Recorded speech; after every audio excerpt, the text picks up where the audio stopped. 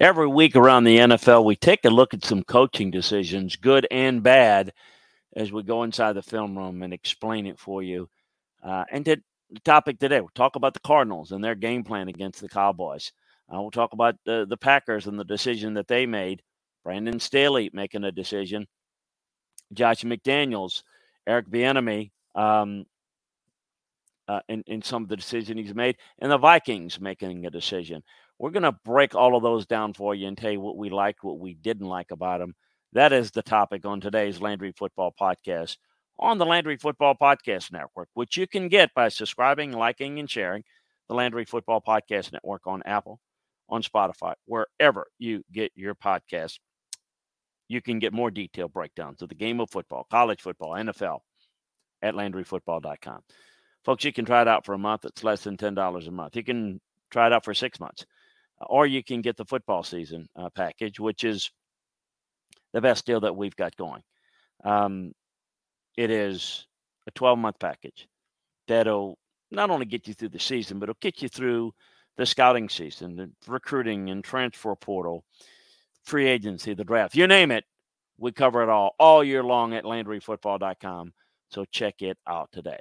So there were multiple analytical decisions made in week 3. Matt LaFleur followed the math. Josh McDaniels, not so much. The Chargers, Brandon Staley made another controversial decision. The Cardinals are really doing a very good job coaching, and I think that Eric Bieniemy made a mistake that we're going to get into. So what did I like? I'm going to start with the Cardinals game plan. The offensive coordinator, Drew Penzick, second week in a row, he's put together a creative game plan that really confused opposing defenses. I liked his plan to spread the Cowboys out and run the ball at them with a lot of dressed-up run concepts and hit them deep with creative play-action shots. In week 3, Cardinals had the highest rushing success percentage against the Cowboys defense that some feel can be historically good. But they're really good against the pass, not so much in the run game. I love the use of Rondale Moore as a wide back and giving him carries. On the long touchdown, the Cardinals came out in 0-1 personnel, no running backs, 1 tight end, and 4 receivers. Cowboys responded with their dime personnel, 6 defensive backs. Before the snap, they looked too confused on how to line up against the Cardinals formation. The dime backer, Marquise Bell, lined up in the box, while actually the linebacker, Leighton Vander Esch, lined up outside the box.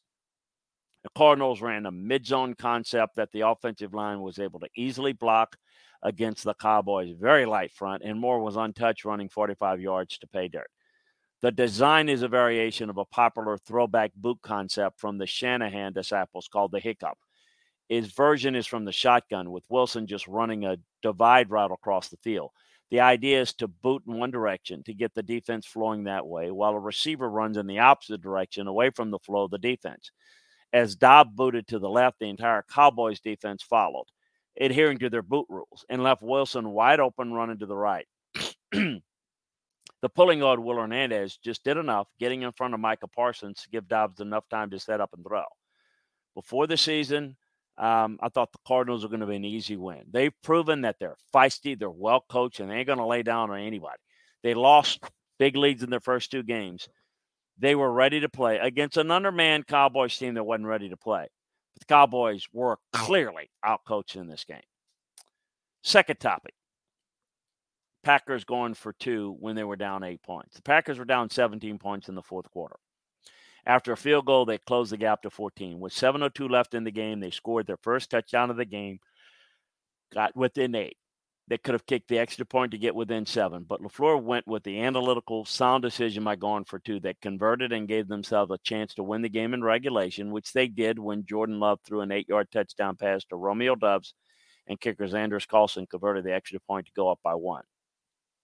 Why was going for 2 the analytically sound decision? Understand that these percentages are based on league averages. Generally, it's a coin flip to win when games go into overtime. Trying to win the game in regulation puts control in your hands. Now, I always say you have to put football judgment in to your decisions of how do you feel you can execute a certain play or plays against the team you're playing. that has to override the risk factor in certain cases. But going for 2 on the first touchdown informs your next decision. If you make it, great.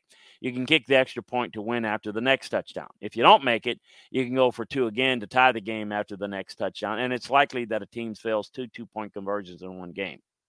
It happens. But you got to feel good about what is your 2-point play repertoire and how you feel you can do it against your opponent that you're playing. That has to be factored in most importantly, because you can't sit there with an inferior team and think, oh yeah, I'm not going to miss 2 2-point conversions in one game. Like hell, you're not. If you're not good enough, you're not going to do it. But if you're good enough, you have to make that determination. So this gives you the math, though, that it gives you the greater chance of winning than attempting to tie and go into overtime. So he made an aggressive but sound decision and was rewarded. After the game, I think that LaFleur's made a really good decision there. Now, Brandon Staley's 4th down attempt from their own 25. Now, they were up by 4 with 1:51 remaining with the ball on their own 25-yard line. The Vikings had no timeouts remaining, yet Staley made an extremely aggressive decision, go for it, 4th and 1 and failed. Understandably, everyone is ragging on Staley for the decision, and now let's defend it for a second.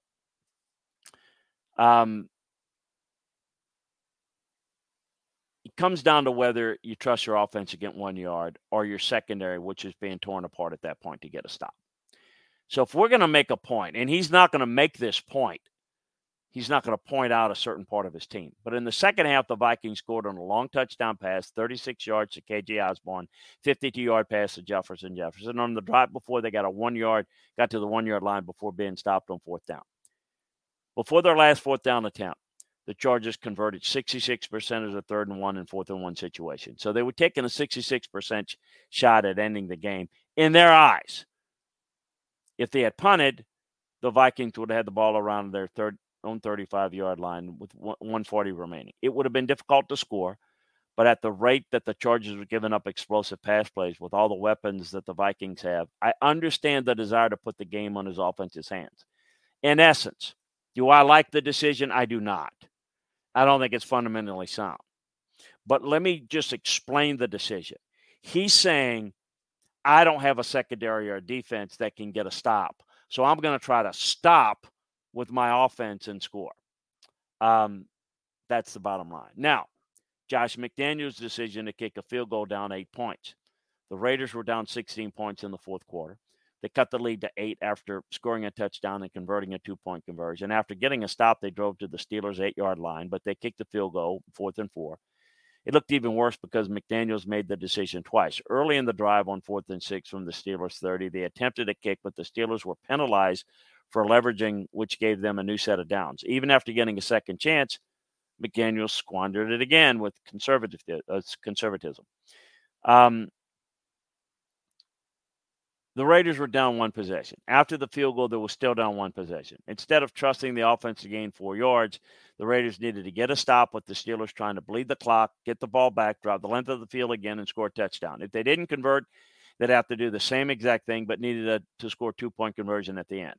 If the Raiders had a good defense, I could understand the decision a little bit more, but they don't. At that point, they had given up 23 points to an offense that was by far the least efficient in the league in the first 2 games. So the Raiders cut their chance of winning the game by about 6% by making the decision to kick. So the best decision was to try to tie the game and force the Steelers to score rather than to get a first down to put the game out of reach. Eric Bieniemy abandoning the run. Despite the Bills being an elite pass defense, the Commanders leaned into their strength by airing it out. How frequently a team passes the ball on first and second down to the first 23 minutes of regulation is a tendency we look at. In week 3, the Commanders had the second highest rate of any team in that category, despite also having the second highest rushing success percentage. The Bills stayed in their typical 2-high defense and dared the Commanders to run, but Bieniemy kept passing, and not only passing, but looking to go downfield into the strength of the Bills' defense. On the first drive of the game, Bieniemy called runs, gains of 5 and 7 yards on 2 of the first 3 plays. The Commanders then passed on 5 straight plays that ended with an interception. This was a defensive look that the Bills repeatedly gave the Commanders on first down. The defense was a nickel personnel, 2 safeties deep with the ball in Bills territory. After the motion, nickel corner Teron Johnson had to enter the box and play linebacker. That's a good-looking run look. In the third quarter, down 16, after Sam Howell was intercepted again, the Commanders ran the ball twice successfully, gains of 6 and 13. Then they went back to being pass-happy with fourth-grade throws. They got sacked on first, second down, ineligible man downfield penalty on the third, completion 1-yard loss on third and 22. Even when they're in 12 personnel, 1 back, 2 tight end, 2 wide receivers, the Bills stayed nickel and 2 deep safeties. The Commanders gashed the defense for a 23-yard gain on his own read. Remained a 2-possession game until the fourth quarter, so it's not like the Commanders had no choice but to abandon the run. The Bills intercepted Howell 4 times, sacked him 9 times. Sometimes you have to take the ball out of your young quarterback's hands. And Andy Reid has been guilty of abandoning the run in the past, and Bieniemy did the same in this game. It's a learning experience for him. He doesn't have Patrick Mahomes, and he's going to figure this out. The running game has to be a bigger part of the offense moving forward. The last thing I'm going to talk about is the Vikings' decision to not spike the ball.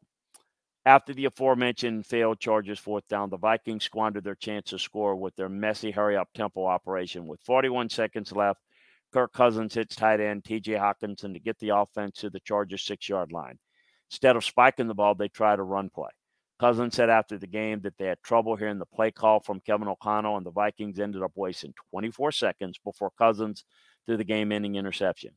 Before the snap, Cousins looked rushed. He didn't have a chance to read the defense pre-snap. He made a bad decision worse throwing it into traffic. The decision to steal a play didn't make a lot of sense because in that situation, time is more valuable than a down.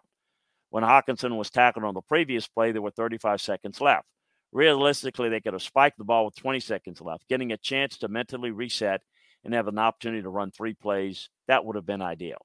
So some thoughts about some coaching decisions when breaking down the game. We try to do that every week to try to give you a little insights into the whys. People will criticize, people will praise certain decisions without really understanding fundamentally enough about what is the options and what is the scenarios that truly are pertinent to understand when making these decisions. So hopefully that gives you a greater insight into the game and the games. You can get greater insights on this on the college and pro game at LandryFootball.com. Want to know if Penn State's ready to challenge Michigan and Ohio State, the Big Ten? We got that for you right here at LandryFootball.com and on the Landry Football Podcast Network. How much has C.J. Stroud improved? The latest on offensive tackles and how they're being evaluated a little bit differently now. Power rankings in the NFL. Who stood out? The college football superlatives this past weekend. Same with the NFL. One-stop shopping football. College football, NFL, from a playing, coaching, scouting, front office perspective. LandryFootball.com is where you want to be. Take advantage of the football season offer today, or you can try it out for a month or 6 months, whatever. Also, subscribe, like, and share to the Landry Football Podcast Network on Apple, on Spotify, wherever you get your podcast. Folks, always great to be with you. We appreciate it. Look forward to talking to you again next time, everybody.